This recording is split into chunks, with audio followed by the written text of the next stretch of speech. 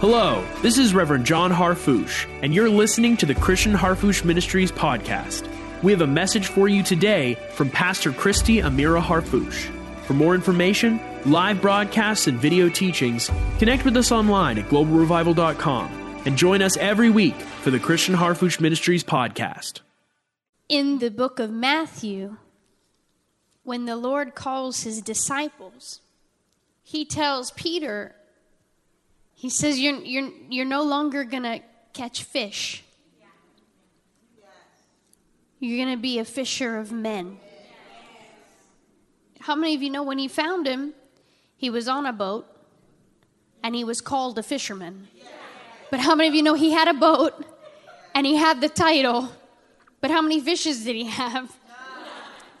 No, that's right, because he had the occupation. He was a fisherman by occupation, but he had an empty boat.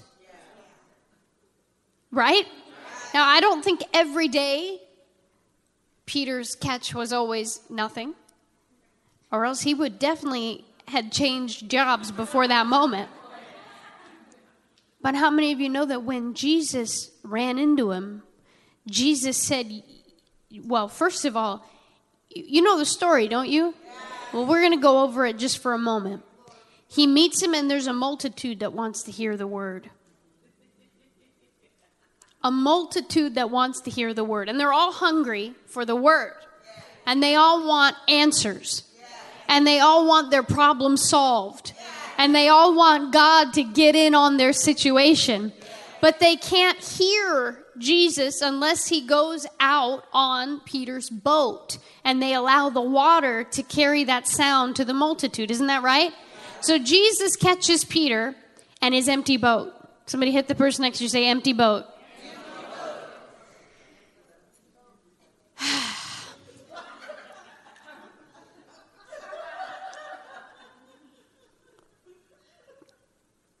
Because man's effort can only get so much. And man's effort will fail. Even the experts can have an empty boat.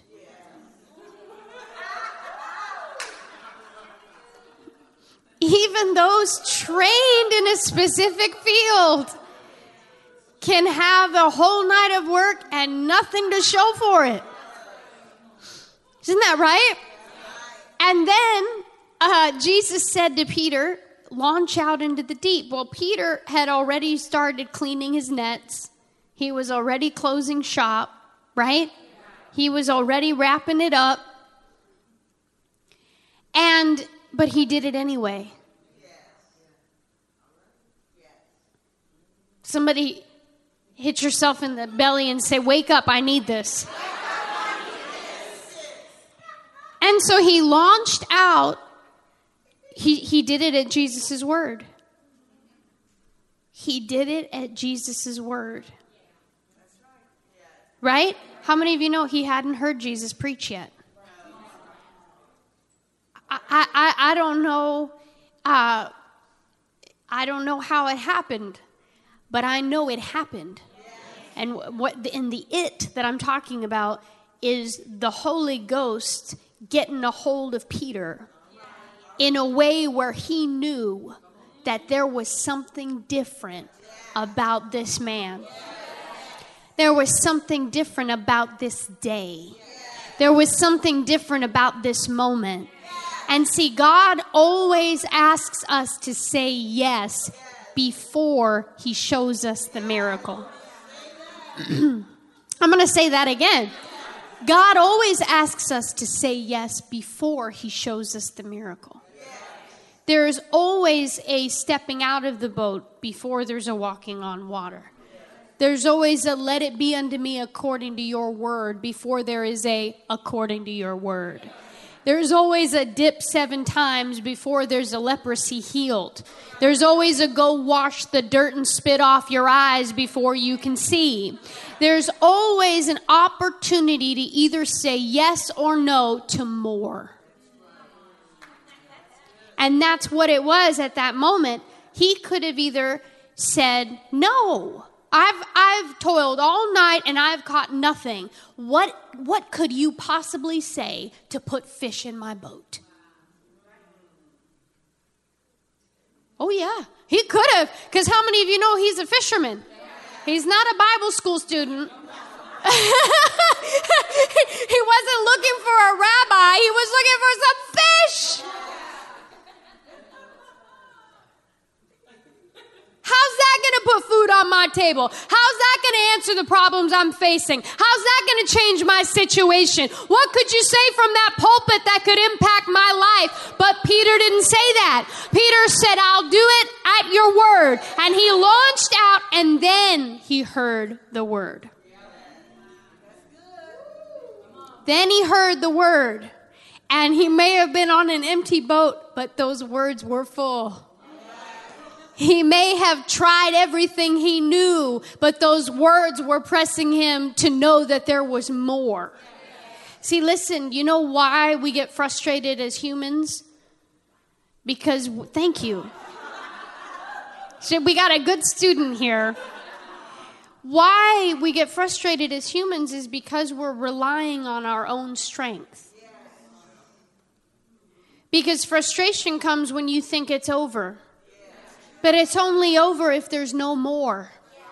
And unless you've exhausted the energy of heaven, then there is more God has for you and your life today. See, but you can't praise God about it after you heard the message. No, I mean, to a certain extent we can. How many of you know what I mean? It's not bad to thank God after the fact. But Peter had to say yes before the sermon. Right? And now then after the message that Jesus taught, he had yet another yes to say. Right? Jesus told him, well, you know, cast your nets in for a catch.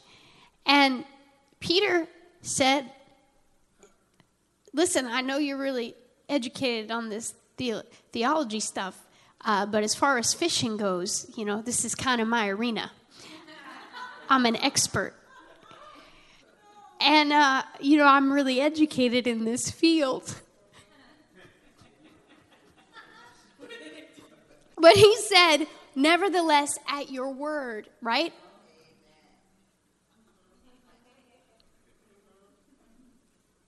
And he cast in a net. We're not going to come down too hard on Peter because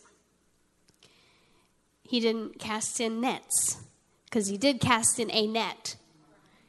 And that took faith, because he had already cleaned those nets. How many of you know that? You know what it is? I mean, we're you know, imagine if the kitchen was clean. You know, you just cleaned that kitchen. I mean, I know there was some amens that somebody sat on, but you know what I'm talking about.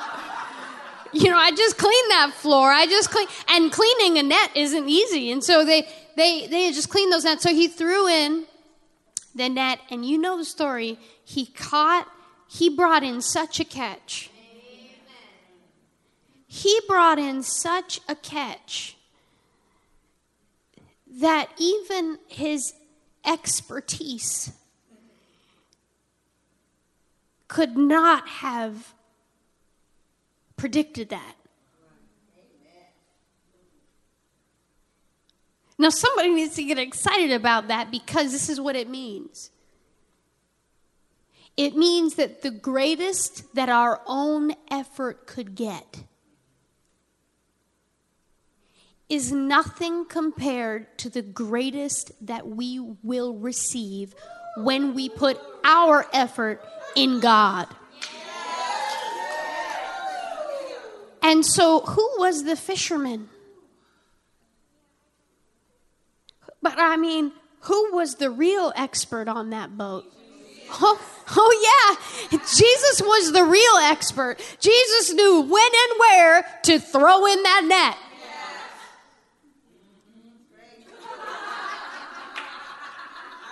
That's right, in the mouth of two or three. Let every word be established. Jesus, Jesus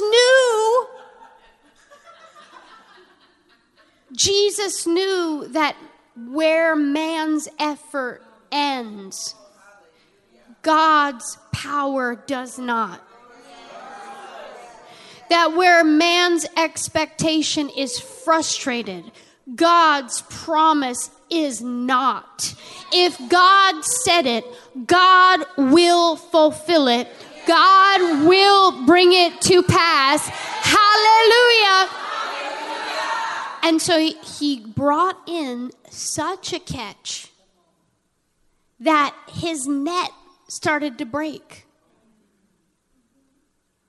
The equipment that he had planned to take care of any kind of catch that he could imagine ever getting was overwhelmed by the God kind of catch.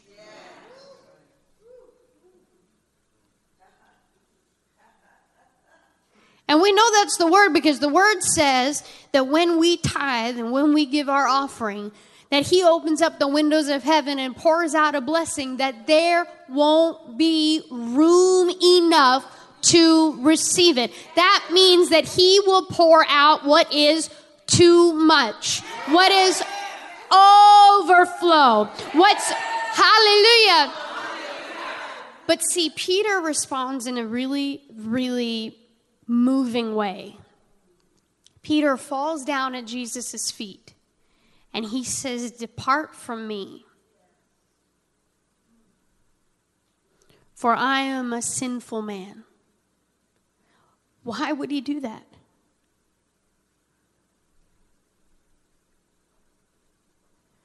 He did that because the blessing was not parallel to his ability.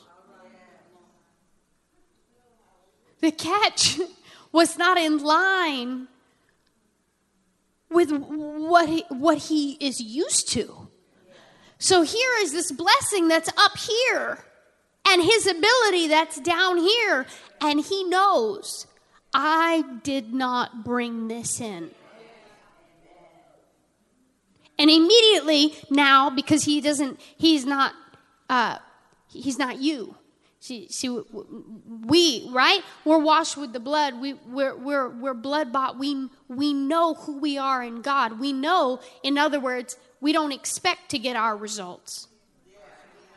And if you do expect to get your results, then you can go to another level tonight and realize that it's not by your might and it's not by your power, but it's by the Spirit. What does that mean? That means that we won't get what is the level of our might and our power. We will get what is the level of His Spirit.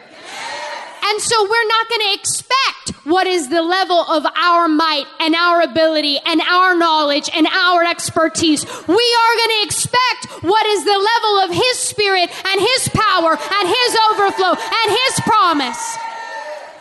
But Peter was convicted. Peter knew it wasn't him. See, you know, the goodness of God leads people to repentance. This is too good. I don't deserve this. That's what happened. He was like, I don't deserve this. I didn't do what's necessary to have this kind of blessing. This is above my own strength, above my own ability, above my own power. And so he fell down and he said, "Depart from me, for I am a sinful man." He said, "I'm not worthy of this. I don't live up to this. I'm not, you know." And Jesus told him, "From henceforth, you will be a fisher of men." You are getting a promotion. You are getting a promotion. Hallelujah. See, what does that mean? Well, how many of you know that Peter was the expert on fishing?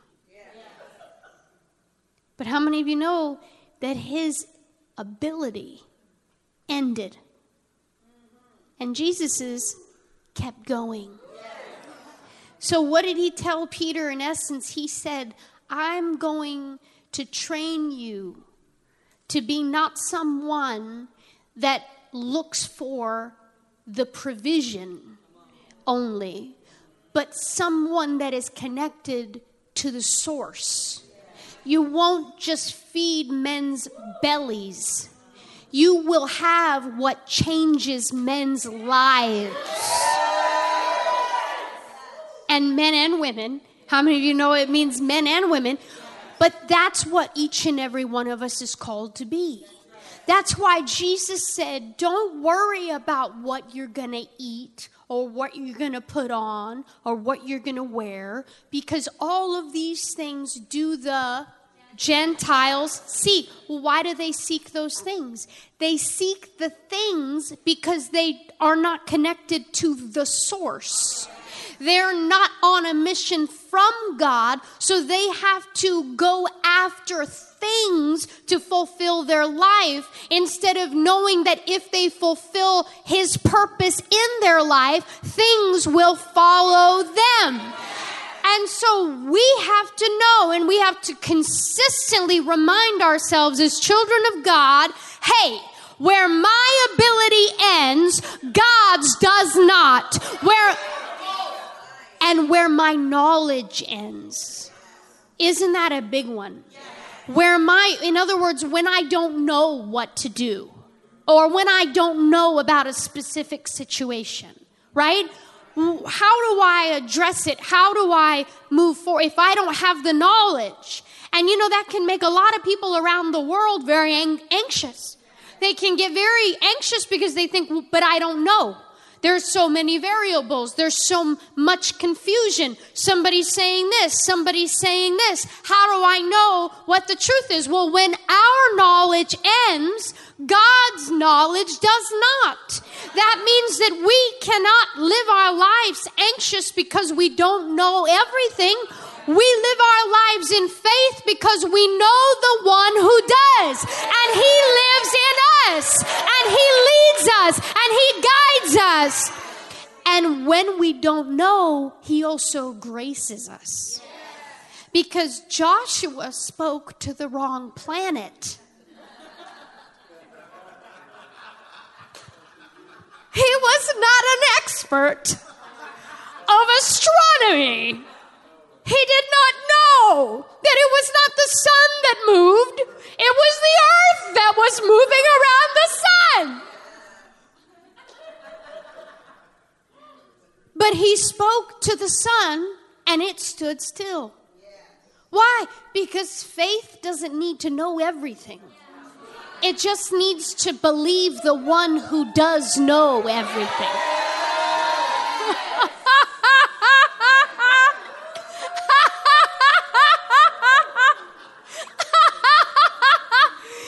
Sometimes, it's better to just not know any better. You say, well, what do you mean? Well, how many of you know that the Syrophoenician woman, she just didn't know any better? Right? She just didn't know any better. Jesus told her, she said, my daughter is grievously tormented with the devil. That's bad. Please, and he said, I am not sent to you, basically. He said, is it right to take the children's bread and give it to dogs? How many of you know it doesn't matter what generation or what time period you're living in? If you call a woman a dog, it's not nice.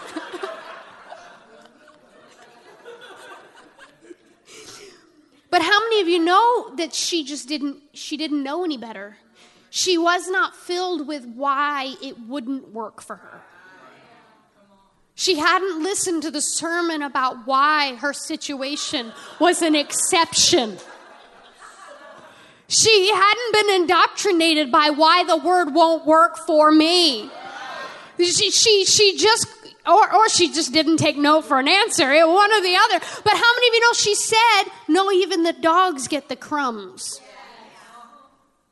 And she blew Jesus away with her faith, didn't she? Jesus said, this faith is This is big faith. This is big faith. And she got what she needed to get. She got it. You know, there was a blind man that Jesus healed. And I love him so much. I do. When I meet him, I'm going to be like, I saw what you did there. You know, I saw it.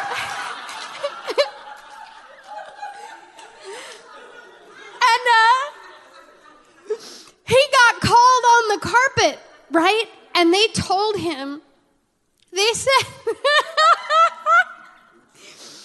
they said, you know, because he had been blind since he was born.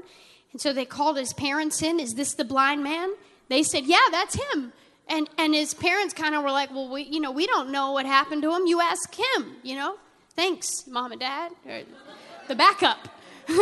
And so then they said, well, the man who healed you, he's a sinner. And the blind man had a great response. He said, whether he's a sinner, I know not. All I know is that I was blind and now I can see. About your excuses, I know not. All I know is God is for me. All I know is God promised me. All I know is His word works for me. Hallelujah. Glory to God. And so we got to be filled with the answer. So, see, Jesus, Nikki, was not a fisherman. Now, by trade, he was a carpenter. Now, the reason that this is important is because people say, well, what is that kind of word? What does it help you? You know, you're always learning about the Bible, but how does that, you know, put food on the table? How does that put shoes on your children's feet? How does that help you in, you know, everyday things? And here was a fisherman who was an expert at fishing that hadn't caught one fish. And Jesus, who was an expert at following God and living by faith and knowing what the Lord is saying, he said that I only speak the words that God says and I only do what he tells me to do. Hallelujah. And so he was yielded to the Lord. But because he was yielded to the Lord, his expertise did not stop with theology, because theology is what called everything from the invisible into the visible. Hallelujah. So what can revelation do? Everything. What can revelation do? Anything. What can faith do? Everything. There's nothing that he won't do for those that believe him. There's nothing that can't be done for those that rely on him. Hallelujah. Glory to God. And so Jesus was not, he wasn't known as a fisherman. He wasn't an expert in that field, but the word still filled the boat. The word still filled the boat. And the word is still filling boats. The word is still filling barns. The word is still filling lives. The word is still casting out devils. The word is still opening prison doors. The word is still loosing the captives. There's nothing that he can't do.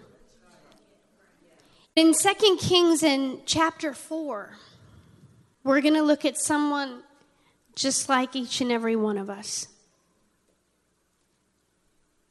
In verse 8, and it fell on a day that Elisha passed to Shunem. Now somebody put your hands on your head and say, I've heard this, but I haven't heard this. And there was a great woman. Somebody say great woman. And when the say it like you're a woman that believes in women's rights. Shout it. That was perfect. No, because this woman, literally, that word great means that. It means this was a rich woman. That's what it means. This was that's what great means. It doesn't mean she was great. Although I'm sure she was great, it means she was wealthy. She was a great woman. And and this is a good story, because usually when you see the prophet speaking to a woman, it's usually someone like in a desperate situation. So it's like either she's got her last cake, right? Or they're going to take her sons to be slaves and she needs to go borrow a vessel. How many of you know? So this is a different situation. This is a wealthy woman. There's hope for even wealthy women. That's good to know. And she constrained him to eat bread. Now, how many of you know that word literally means she constrained him? It means she almost like she took him captive. Now, I like that because I like that because that means that she wanted to bless the man of God so much that she was willing to go out of her way to constrain him to eat bread. Her hospitality was intense. It was on the offense. She was ready for that hospitality. So it was that as oft as he passed by, he turned in thither to eat bread. And she said unto her husband, Behold, now I perceive that this is a holy man of God, which passeth by us continually. Let us make a little chamber, I pray thee, on the wall, and let us set for him there a bed and a table and a stool and a candlestick. And it shall be when he cometh to us that he shall turn in thither. So how many of you know this chamber is in their house? And we know this here, that original word means upper room. It's the upper room in the Eastern houses. It represents a room of honor. Many times it was sanctified or set apart for the man of the house to have his own room where he would go to. And so this is a room of honor, the room of utmost honor. And they gave that room to the man of God. Why? Because they gave that room to God. They said, all right, the highest place in my home belongs to God. Now that's powerful. That's powerful because how many of you know that this is God's house? How many of you know that we as the body of Christ, we are the tabernacle of the Holy Ghost? But how many of you also know that when you give God your house, then the atmosphere of your house changes. Your house becomes the house that belongs to God. And so this woman, the Shunammite woman, was about to find out that everything in her life was going to change simply because of the order. Simply because of where she put God in her life. Just the order. She was giving God the highest place.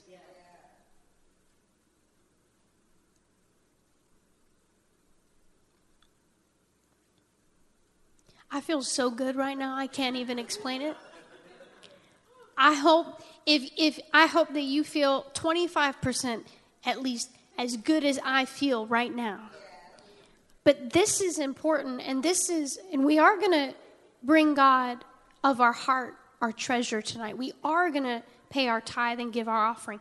But I don't want anyone to think that that's the only thing that this word is about.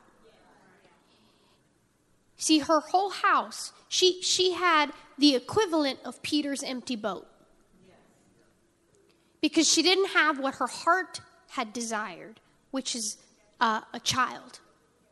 And so just like Peter had an empty boat, she had an empty house. Because she didn't have what she desired. That was what she wanted. That was what she wanted so much that she didn't even want to talk about it anymore.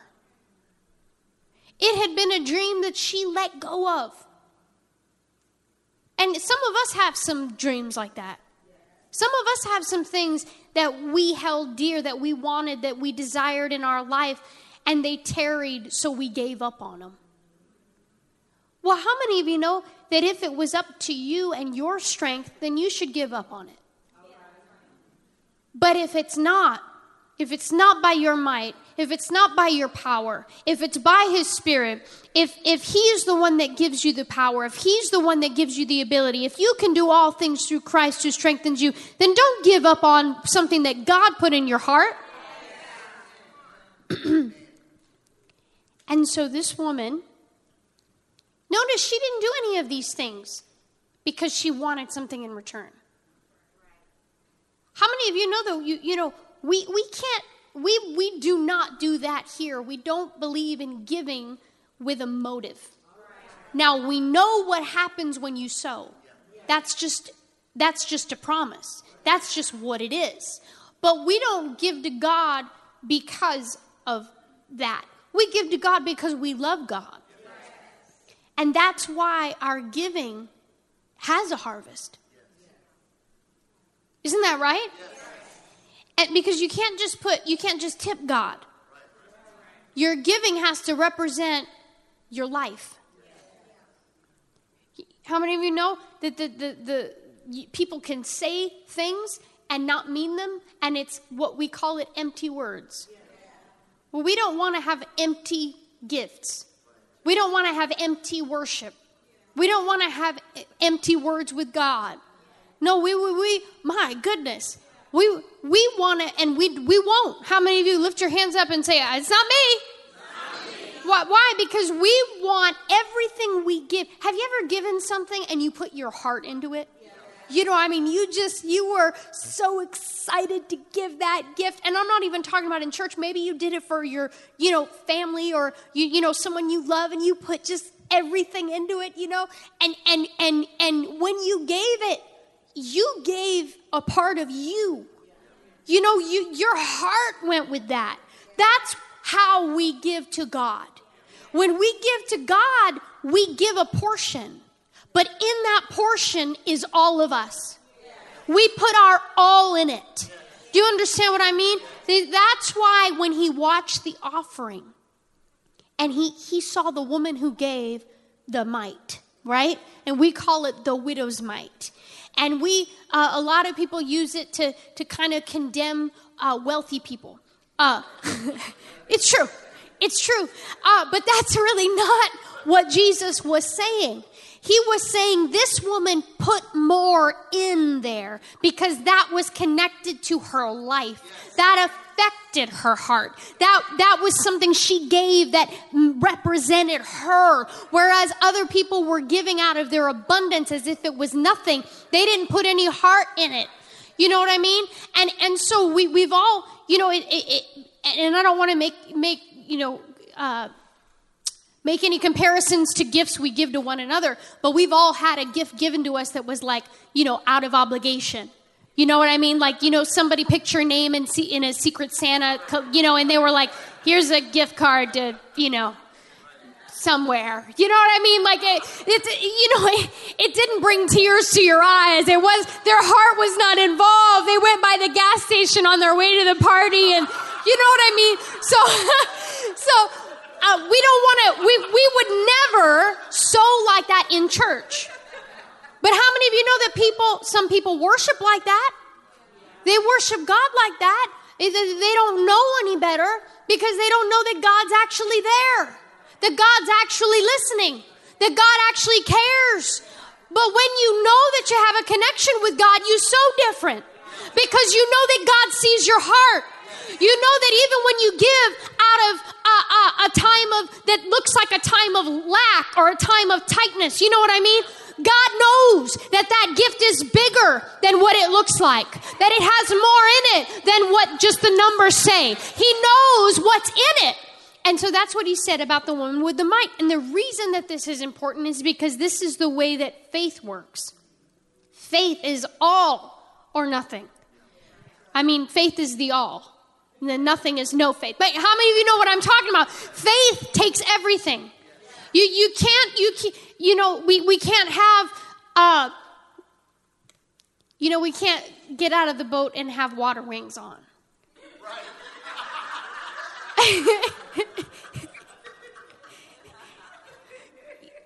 How many of you know what I'm talking about? You just got to decide. You just got to decide, look, I'm going to get out of the boat, okay? If I sink, I'm going to sink for a second. Jesus will fix me up. But I am not going to go halfway with this, okay? I'm going to go all the way with this. And that's why we love Peter, because Peter went all the way with everything. I mean, whether it was chopping off the guy's ear or jumping out the boat, he was going all the way.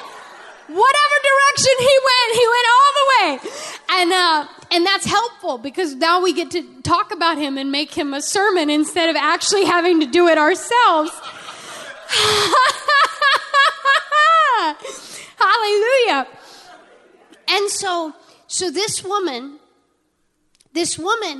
gave God the highest level of honor in her life because she must have believed in God. We know that. We knew that she knew that the man of God was a holy man. And so she wanted to do something to bless the man of God because she wanted to bless God. And so she convinced her husband. That should have been his room. But she convinced him. So her husband must have been someone who listens to God. Right? And so they made this room and they put in it they furnished it. The word stool doesn't mean a stool like we think, you know. The word stool is the word throne in the original language. And a candlestick and a table and a bed. And so in verse 11, it fell on a day that he came thither, and he turned into the chamber and lay there. And he said to Gehazi, his servant, call this Shunammite. And when he called her, she stood before him. And he said unto him, say now unto her, behold, thou hast been careful for us with all this care. What is to be done for thee? Wouldest thou be spoken for to the king or to the captain of the host? And she answered, I dwell among my own people. I'm not even going to stop there, but that's awesome.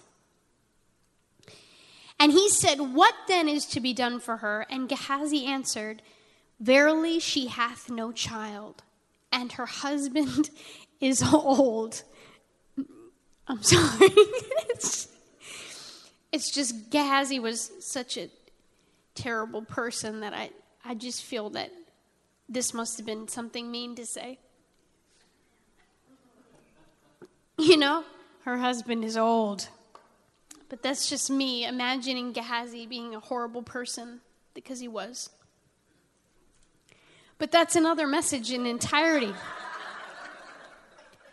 And he said, call her. And when he had called her, she stood in the door. And he said, about this season, according to the time of life, thou shalt embrace a son. Now, I want to stop for a moment. Look up at me about this. This was a prophetic word that had absolutely no possibility of happening. Now, this is how prophetic words are. It's just like Jesus saying, throw the nets in for a catch. Peter's like, there's no fish. Right? He had toiled all night, caught nothing. It's just like the prophet of God saying, I hear the sound of abundance of rain. Go check. Servant comes back, nothing. Right? No, Dr. Harfouche, there's no 12 baskets, there's no 7 hampers. go back out there and check. I hear the sound of abundance of rain. No, Dr. Harfouche, there's still no 7 hammers and no 12. Go back out there and check. Now, how many of you know they kept checking until there was a tiny cloud, and then from that tiny cloud, somehow there was an abundance of rain. Why? Because when God says it, you don't need to look for other clues. God already said it. It will come to pass the way that God said it. Hallelujah. And so this woman had there was no possibility of this word coming to pass in her own strength or her own ability or her husband's ability. It was impossible. It was totally impossible. But how many of you know that when you give God the highest place in your life, the possible comes to your house? When you give God the highest place of authority in your life, the impossible happens for you. And we're not just talking about finances. This woman didn't want money. She didn't want power. She didn't want notoriety. She just wanted a child. She needed a physical miracle. Well, everybody needed a physical, the whole house needed a physical miracle. And so the woman in verse, and so she said, "No, my Lord, thou man of God, do not lie unto thine handmaid." Now that goes back to the fact that she had given up on this. Why did she give up on it? Because she didn't have the power to make it happen. She couldn't figure out how God was going to do it. See, it doesn't matter if you and I don't have the ability to bring to pass what God said. We're not called to bring it to pass. We're called to believe it. And we're called to follow God step by step, whatever he tells us to do, and know that by following him in the now, that he will do what he said he will do. Thank you, Jesus.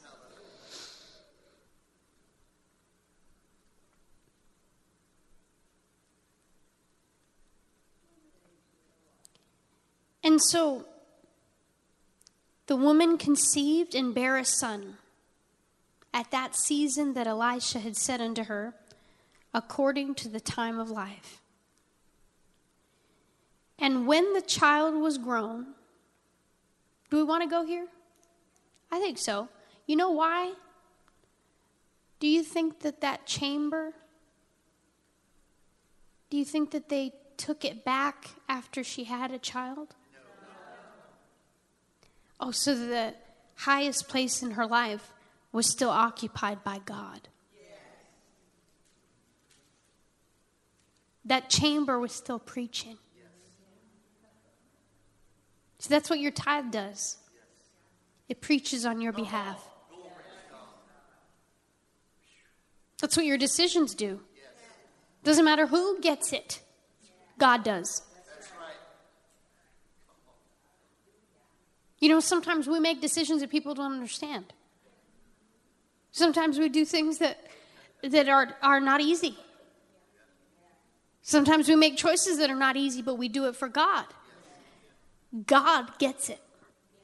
And so she still had that chamber. So when the devil tried to take what God gave, how many of you know the chamber was still there?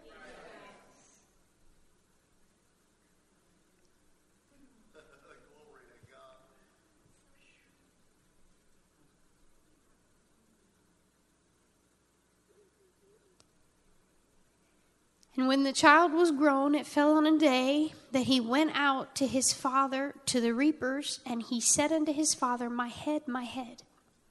And he said to the lad, carry him to his mother. And when he had taken him and brought him to his mother, he sat on her knees till noon and died.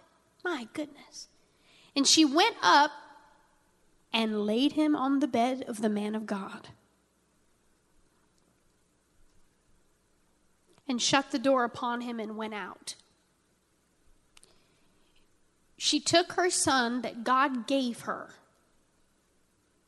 that the devil now tried to take from her, and she took him up to that chamber that preaches on her behalf that she's a woman that puts God in the highest place in her life, and she laid him on that bed. Because the God who gives is the God who keeps.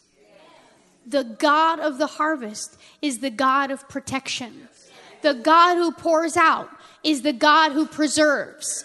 If God brought it to you, then the enemy cannot steal it from you.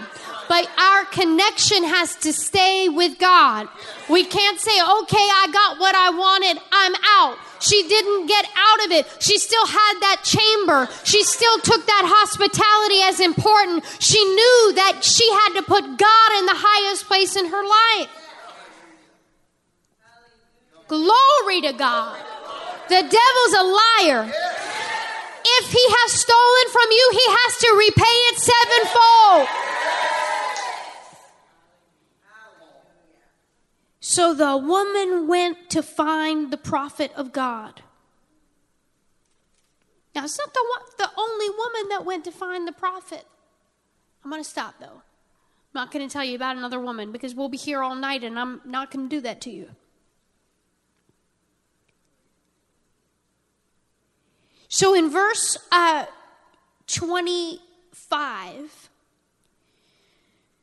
she went and came to the man of God to Mount Carmel, and it came to pass when the man of God saw her afar off that he said to Gehazi his servant, behold, yonder is the Shunammite. Run now, I pray thee, to meet her, and say unto her, is it well with thee? Is it well with thy husband? Is it well with the child? And she answered, it is well.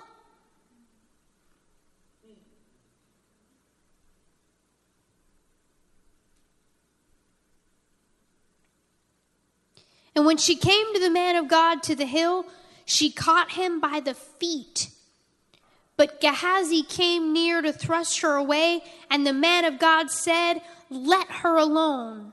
For her soul is vexed within her, and the Lord hath hid it from me, and hath not told me.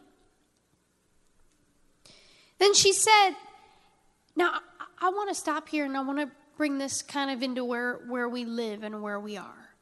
Now this happened over many years. This happened over many years.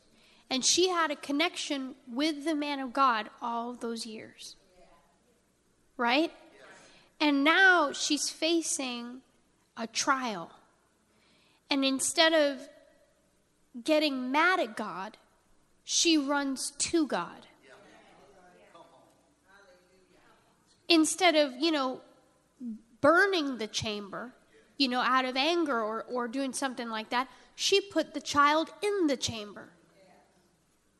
Because she knew that she didn't give herself that child.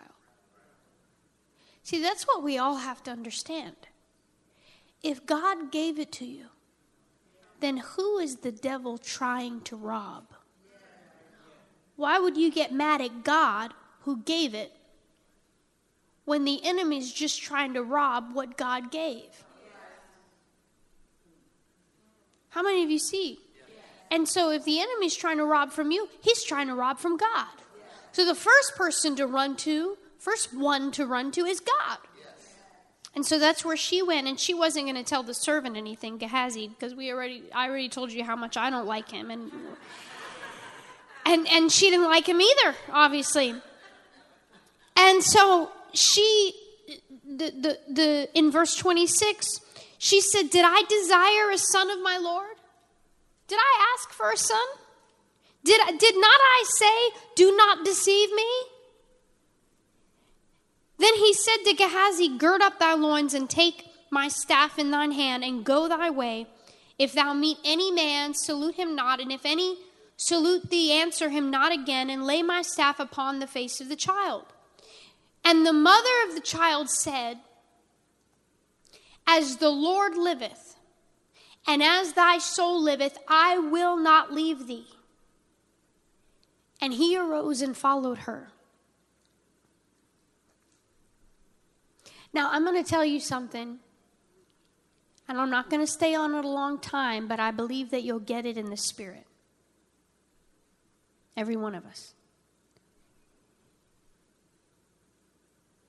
Do you know these are the same words that Elisha told Elijah? The exact same words. When Elijah said, "You stay here and I'm going further," Elisha said, "As the Lord liveth, and as thy soul liveth, I will not leave thee." So when she said this to Elisha, he had heard this faith before.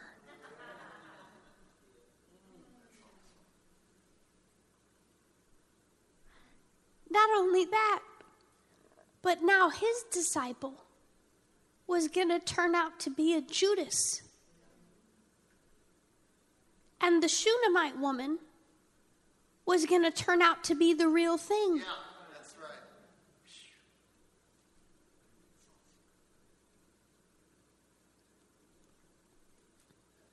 So Gehazi went and did his thing, but it didn't work because he wasn't right with God. Because delegated authority always works.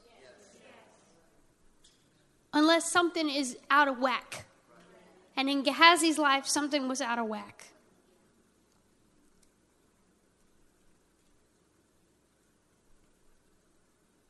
Can you imagine his heart when she told him the same words? My goodness. And when Elisha came into the house, behold, the child was dead and laid upon his bed. And he went in therefore and shut the door upon them twain and prayed unto the Lord. Now, this is so powerful because this shows this woman's continual connection with the Lord. See, when you stay with God, God takes you from glory to glory and from faith to faith.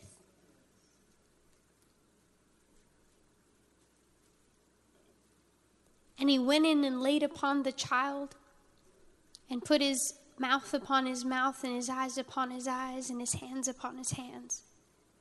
And he stretched himself upon the child, and the flesh of the child waxed warm. And he returned and walked in the house to and fro and went up and stretched himself upon him, and the child sneezed 7 times. And the child opened his eyes.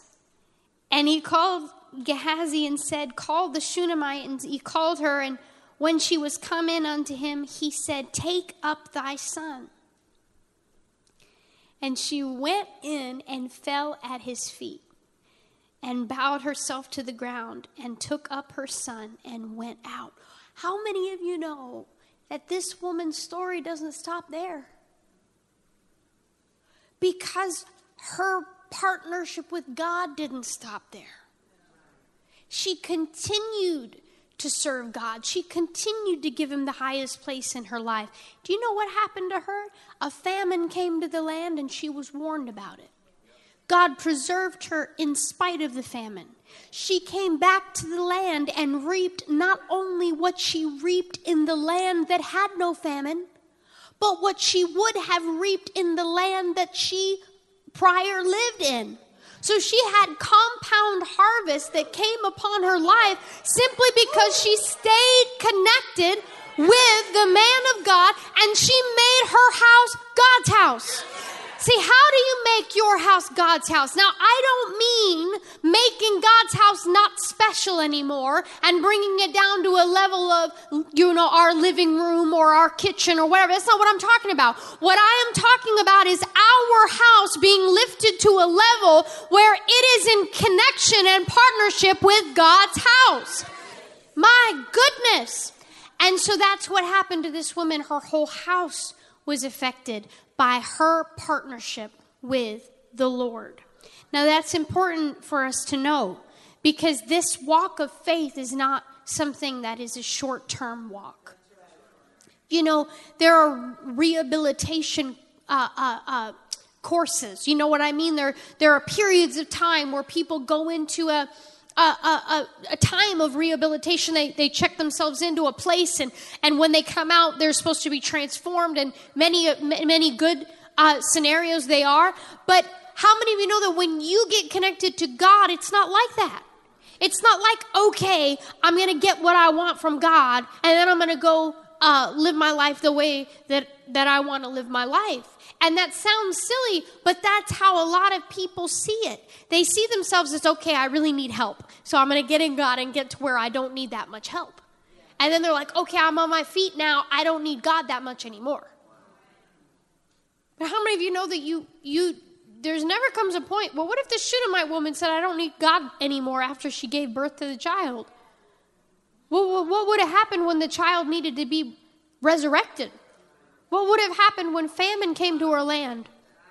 What would have happened? Well, how many of you know her testimony would have kind of been overshadowed a little bit by the fact that, she decided that it was just a momentary thing. But how many of you know that this is a lifelong thing? When you get hooked up to God, you've got to know that God, the God who gave it to you, will keep it for you. The God who brought you out will bring you into the promised land. The God who delivered you will raise you up to be a king and a priest. The God who delivered you from being a slave will make you a possessor. Hallelujah. And so that's what we're a part of, and that's the kind of connection that God has with us.